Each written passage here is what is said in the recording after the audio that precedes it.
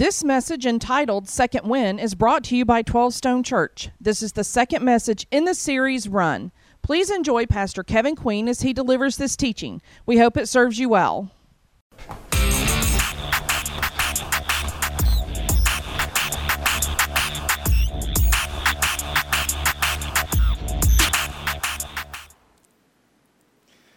Welcome to 12 Stone and week 2 of our series, Run. Now, I got to let you know, when we were kind of brainstorming and thinking about what to call this series, and we settled on the name Run, we didn't have any idea, we didn't even think about the fact that there are people who have an adverse reaction to the word run. Like, there are people who hate running. So I thought it might be good, just kind of as a confession. If you hate running, just go ahead and put up your hands. If you hate running, show of hands. That's right. It feels good to confess. And I was thinking, you know what? We should have called the series something like that everybody loves, like pizza. That's what we should have called. We should have called the series Pizza. So let's do it again. How many of you hate running? Okay. How many of you love pizza? Show of hands. If you love pizza, not good. Now, how many of you who are runners? You run because you love pizza, right? I know that's the reason that I run is so I can eat all the pizza that I want. Now, when we talk about the series Run, what we're talking about how is the spiritual life, the Christian life, this journey of faith is like a race. In fact, it's one of the primary metaphors that Scripture uses to describe the Christian life. It says that we are running this race. Now, when we hear the word race, I don't want you to think of a sprint. I want you to think of a marathon. It's more like an endurance race than it is a 50-yard dash. And in fact, all throughout the Scripture, when you read the Bible, you find all these verses that speak to the journey of faith like a run. In fact, let me show you one to you. This is from 2 Timothy. This is Paul talking to his son in the faith, Timothy. And he's saying, I've fought the good fight.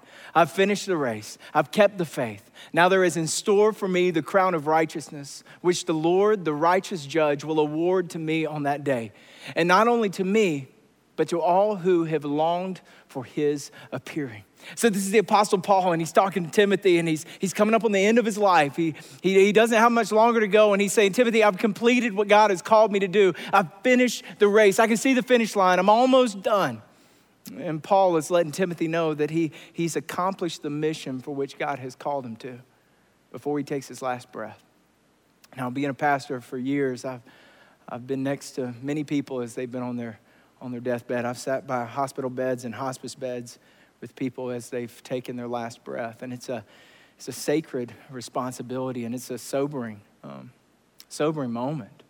I drive away, I'm just praying for the family, but then my thought also goes to, there's going to be a time when I'm laying in a bed like that. There's going to be a time where I have my family and my friends closest, family and friends closest to me. And there's going to be a time when you're in a bed like that. I know we don't like to think about this, but there will be a time when we're at the end of our life. And man, how amazing it would be to be able to look back over your life and say, I've finished the race. I've finished what God has called me to. I've completed the race that he's made me for. And what Paul says is, Timothy, there will be an award for me. There's coming a day when there will be an award ceremony. And when I finished the marathon in Charlottesville, Virginia, there was an award that was given. In fact, when I crossed the finish line, right after I crossed the finish line, they gave me a medal. And I was looking at this medal, and I was thinking about this medal. This is the award for finishing the marathon. And I was like, man, I don't know how much one of these costs. I mean, maybe $2, $3 in materials, but I'm going, it's worth a lot more than that. And you start adding up the travel and the flight and the hotel stay and the meals and the time off. You start adding up all the training that went in, 3 months of training. You add in the tempo runs and the long runs on the weekend. It's worth a lot more than that. And this is significant. It's valuable because they give this to you when you cross the finish line. They don't just hand these out. They don't hand these out when you sign up. They don't hand these out when you show up. You have to finish the race to get the award. And what Paul is saying is that one day we'll receive an award. One day there will be a reward that's given. He said, I will receive the crown of righteousness. Now, the crown of righteousness is a costly award. It cost everything for Jesus. Jesus paid the price for that crown. at Calvary when he laid his life down on the cross. It's a costly award. And Paul said, one day I'll get that crown. And when I get that crown, it's not going to be for me to hold it up for everybody to see. It's not going to be for me to put it on my mantle in heaven. It's not going to be for me to, kind of click a selfie with my crown on. And it's not going to be for me to tilt my crown and, kind of walk around with swagger and post that selfie up online, #YOLO. It's not going to be for me to point to myself. But the purpose of the crown is for me to take that crown and to put it at Jesus' feet and say, Jesus, all of the race was for you. My entire life was for your glory. My entire life was for your name. My entire life was for your renown, and the crowns that we receive in heaven, to put those crowns at his feet. But one day, we'll come to the end of our race. Now, the goal of this series is that you be encouraged, that you be inspired, that you would be motivated to run your race, to run the race that God has called you to. And let me just tell you, I really don't care. I don't care if you go run a 5K or a 10K or a half marathon or a full marathon. I don't care if you go sign up for a race. The furthest you run might be from the couch to the kitchen to get some pizza rolls. That's okay. But what I'm not okay with and what I care deeply about is that you run the race that God has called you to. That you run the race that he has created you for, that he has made you for, that you run your race and you run it with perseverance and you fulfill that which God has for you. The race that's marked out for you. And that's why for these 2 weeks, we're looking at 3 verses. We're looking at 3 verses in Hebrews chapter 12. We're going to go ahead and turn there together. Hebrews chapter 12 in a Worship Center Bible. It's going to be page 1213. Go ahead and turn there with me. And as you're turning there with me, and let me just say, if you don't have a Bible of your own, I want you to know that there is no book on the planet that has impacted my life more than this book. It's challenged me, it's shaped me, it's taught me about who God is, it's revealed who I am in him, it's loaded my life with the promises of God, it's given me wisdom when I have to make decisions. It's been a gift for my life and such a source of hope. And so if you don't have a Bible, then we want to make sure you leave with one today. You can stop by guest services on the way out and let one be our gift to you. Put your name in it, read it. You don't want to go through the race of life without God's word. And so I want us to look at some verses today, 3 verses. Hebrews chapter 12, we're going to pick up in verse 1. The text says, therefore, since we are surrounded by such a great cloud of witnesses, let us throw off everything that hinders and the sin that so easily entangles. And let us run with perseverance the race marked out for us, fixing our eyes on Jesus, the pioneer and perfecter of faith. For the joy set before him, he endured the cross, scorning its shame, and sat down at the right hand of the throne of God. Consider him who endured such opposition from sinners, so that you will not grow weary and lose heart. And those are 3 great verses. And those 3 great verses tell us how to hit our stride in life. And when we talk about hitting your stride, we're talking about where you're most efficient, where you're most effective, where in this race of life, you're maximizing your potential. You're running the race that God's created you for, and you're doing it the way that he made you to run. And so these verses tell us that if you want to hit your stride, you got to let go of what's holding you back. If you want to hit your stride, you got to fix your eyes on Jesus. Like we talked about last week, if you want to hit your stride, you got to fix your eyes. So to hit your stride, you fix your eyes on Jesus, but also if you're taking notes today, if you want to hit your stride, you got to run your race. If you're taking notes, you can go ahead and write that down. If you want to hit your stride, you've got to run your race. Now, Hebrews 12:1 says, let us run with perseverance the race marked out for us. Here's what I want you to know, is that you were created specifically for a race. God has crafted a race for you to run. He has planned a race for you. Before you took your first breath, God in his sovereignty had a plan for your life. God has a plan for you. In fact, look at this scripture from Jeremiah. It says, before I made you in your mother's womb, I chose you. Before you were born, I set you apart for a special work. It's incredible. Before your parents ever thought of you, you were in the mind of God. And he planned your life. He has plans for your life. He's put you together. He hardwired you with passion and talent and ability and giftings that would uniquely position you to fulfill the calling that he has for you, for what he has for you in your life. And there's a special work that only you can do. There's a special race. There's a race that only you can run. There is a race marked out for you. Now, how do you know your race? Like, how do you know what your race is? And I think this is a question that we all want to know. This is something, how do you know the race, the specific work that God has for you? How do you find that race? And I think this is why many times we kind of have a tendency to treat God like Google Maps. where we go to God when we got a major decision to make, when we're at a crossroads and we're trying to figure out what to do, and we go to him and we're like, God, I need direction. I need to know what college to go to, or I need to know what job to take, or I need to know what major to pick, or I need to know, do I date Larry or Lonnie, or do I marry Sally Joe or Lucy, right? If you're considering marrying Sally Joe or Lucy, I can't help you, but you want to know, like, what do I do? What decision? What house do I buy? And what car do I buy? And we've got these major decisions in life, and we're going to God like he's Google Maps. And here's where I think that gets us in trouble, is that God is not just most focused on giving you turn-by-turn directions. That God wants a relationship with you more than he wants to be your Google Maps. And see, I don't love Google Maps. I don't think about Google Maps. I don't worship Google Maps. I don't sacrifice for Google Maps. I don't build my life around Google Maps. In fact, I only go to Google Maps when I need directions. And I think sometimes, maybe oftentimes, we treat God like that, where we only go to him when we have a major decision to make. But we want to know our race. So how do we know the race, the unique race that God has for us?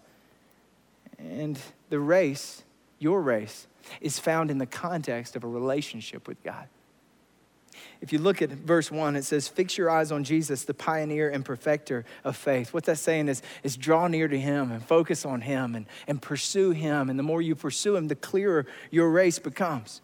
I made a decision earlier on that I'm going to fix my eyes on Jesus. I'm going to fix my eyes on his word. I'm going to fix my eyes on his will. And every single day I'm saying, I want to follow you, Jesus. I want to be more like you. I want to be more like you as a husband, and more like you as a father, and more like you as a pastor, and more like you as a leader, and more like you as a friend, and more like you as a son. I want to be more like you every single day. And if you'll make that the great ambition of your life, to know him, to pursue him, what you'll find is that he opens up doors and opportunities for you.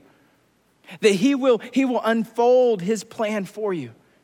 If you'll fix your eyes on him, he will get you where you need to be.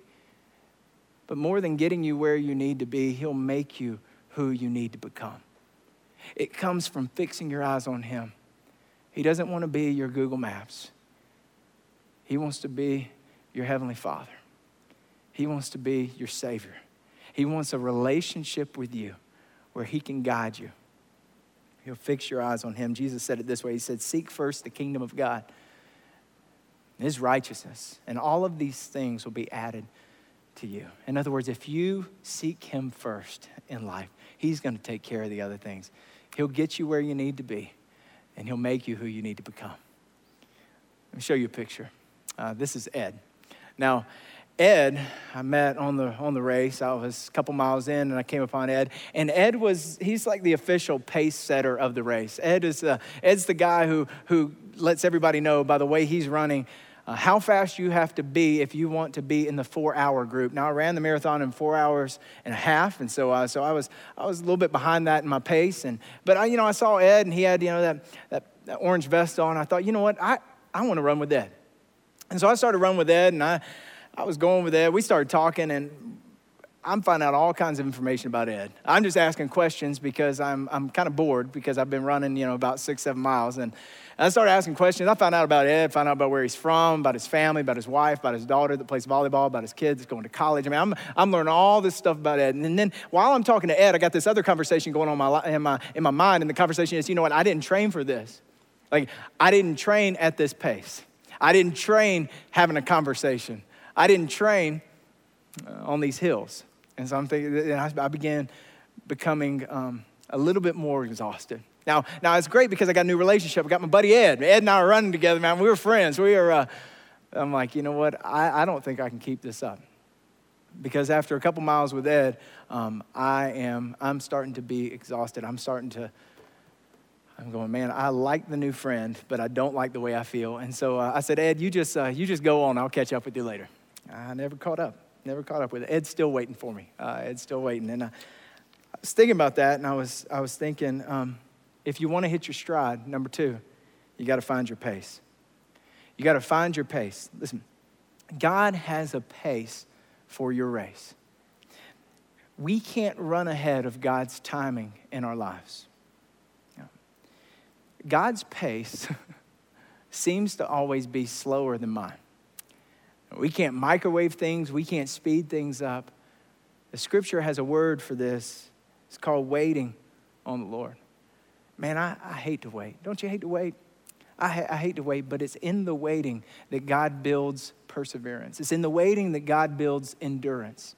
It's in the waiting that God builds the soul.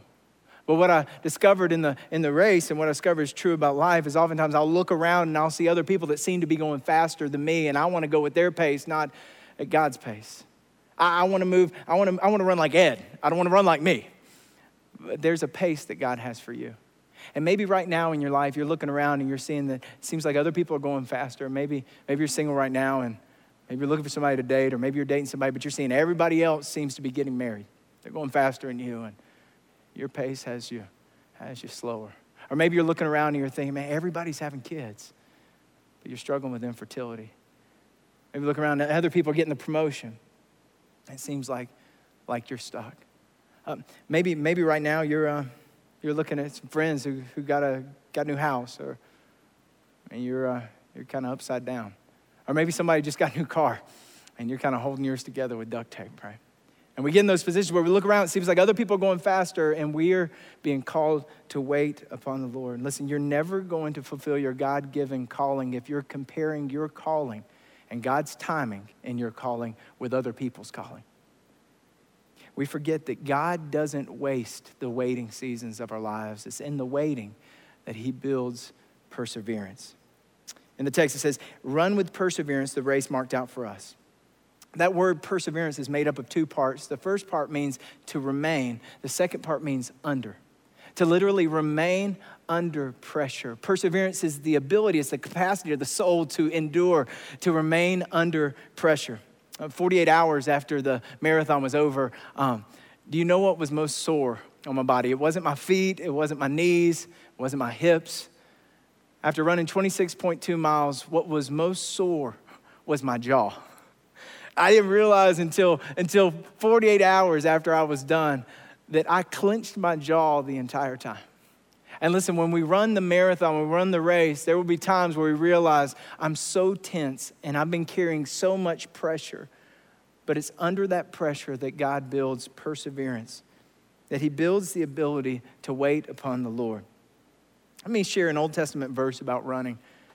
Isaiah chapter 40, it says, even youths grow tired and weary, and young men stumble and fall. But those who wait on the Lord, he will renew their strength. They will soar on wings like eagles. They will run and not grow weary. They will walk and not be faint. And so when the text says those who wait on the Lord, it isn't just some kind of passive kind of deal where you just check out of the race and you sit on the curb and you watch everybody else run. Waiting on the Lord is an active, it's a hopeful, it's a moving forward. It's continuing to press in, and it's sometimes painful. And it's saying, God, I don't know how things are going to work out, and I can't see what the future is going to look like, but I am clinging to your promises. I'm holding to you, God. I'm continuing to move forward, and I'm trusting you. See, waiting on the Lord is continuing to take the next step.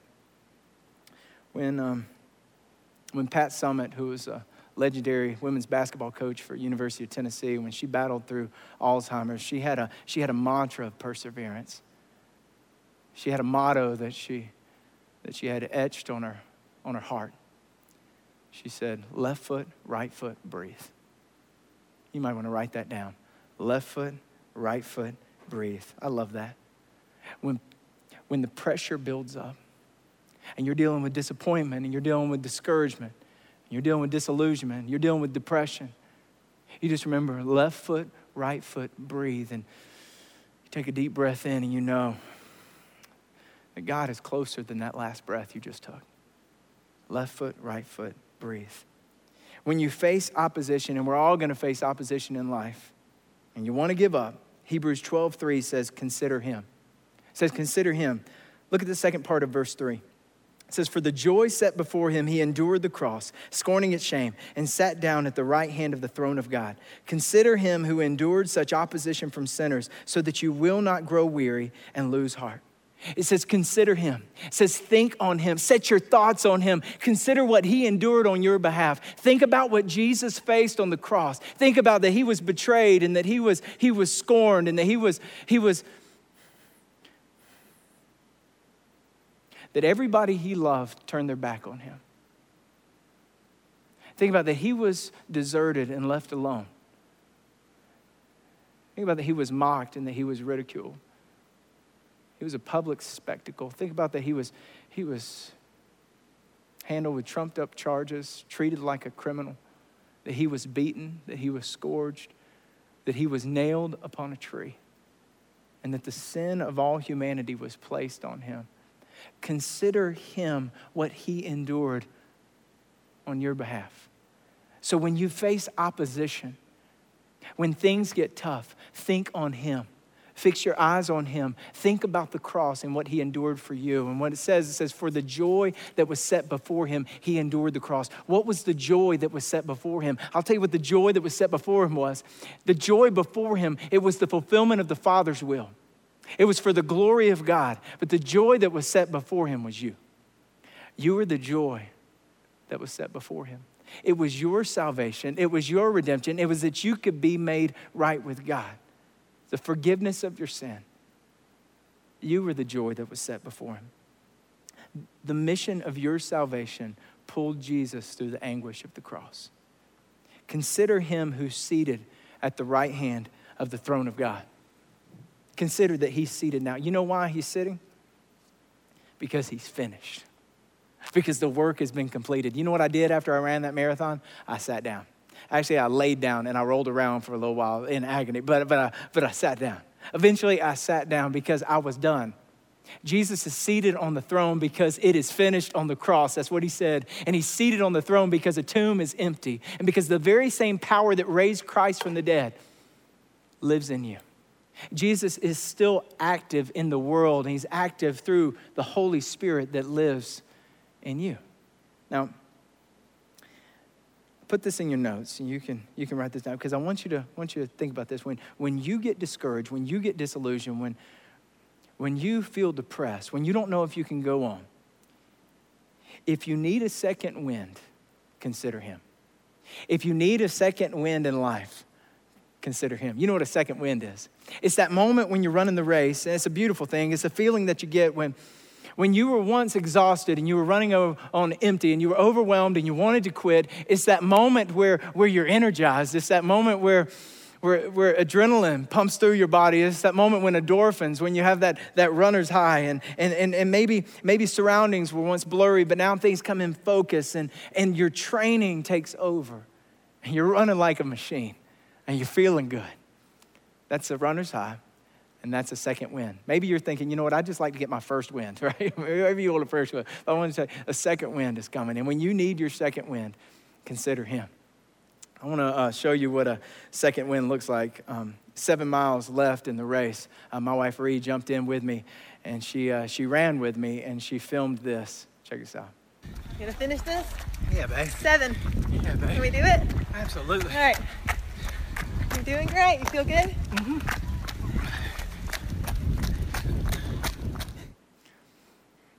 My woman was running by me, right? And I found my second wind. I mean, there was all kind of energy that came from that.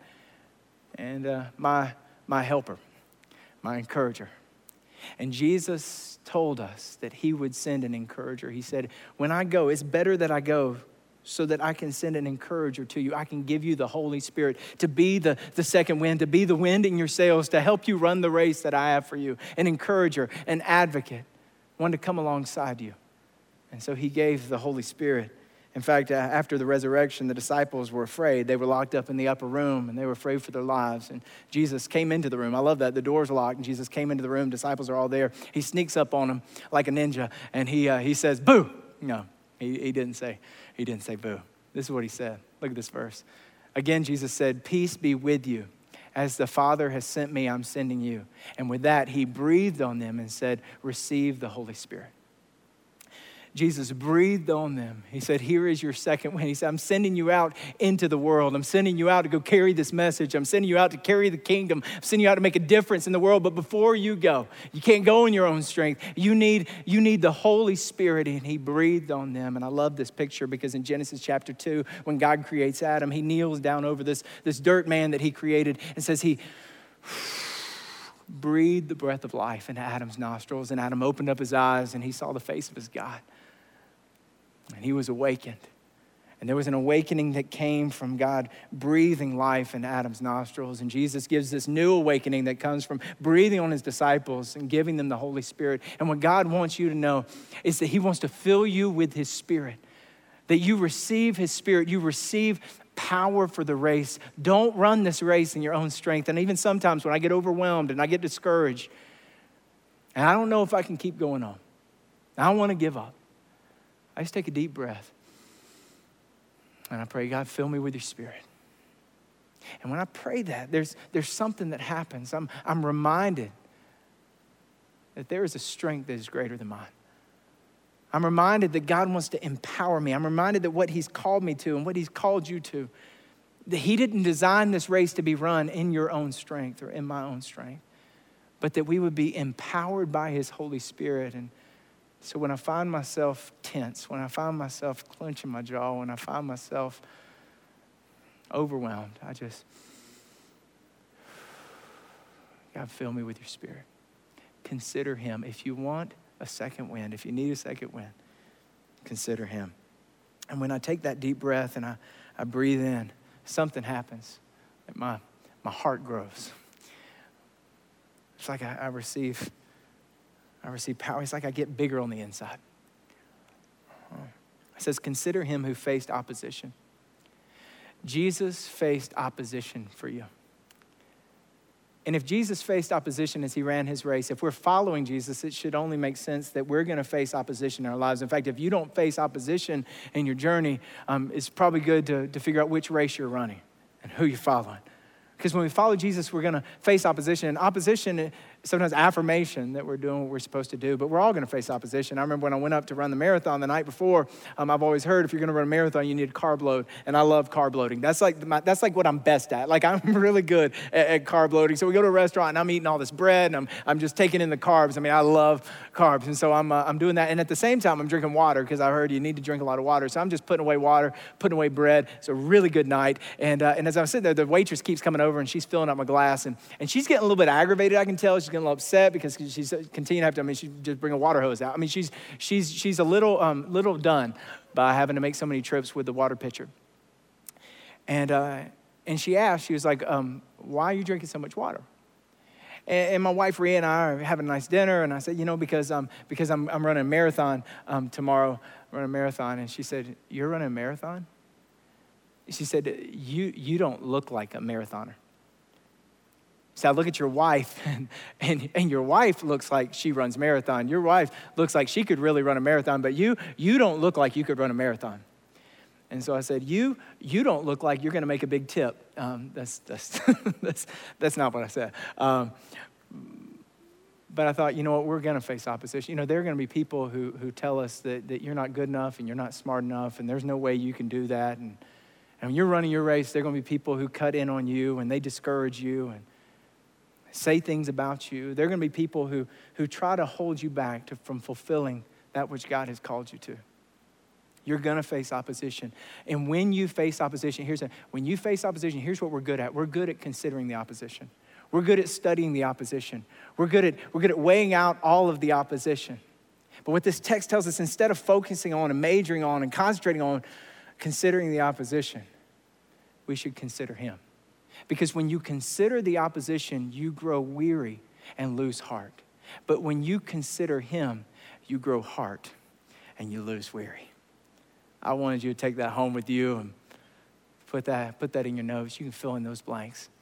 That when you consider him, if you find yourself growing tired and you find yourself facing opposition, know this, that when you consider him, you grow heart and you lose weary.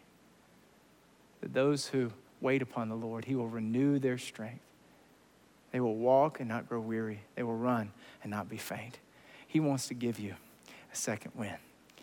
He wants to fill you with his Spirit. He wants you to run the race that he's called you to.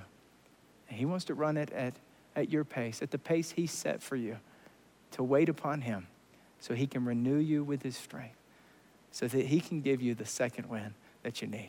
And I want to pray with you for that. Would you bow your heads? Close your eyes with me. Father, we thank you. We thank you for your great love for us. We thank you for Jesus, that he went to the cross for us, that he took our sin, that he took our shame, that he endured the cross for us, that we were the joy that was set before him. So Jesus, would you be our joy? Would you be our prize? Would you be the one that we fix our eyes on? And God, I pray for those right now who are discouraged, who feel defeated,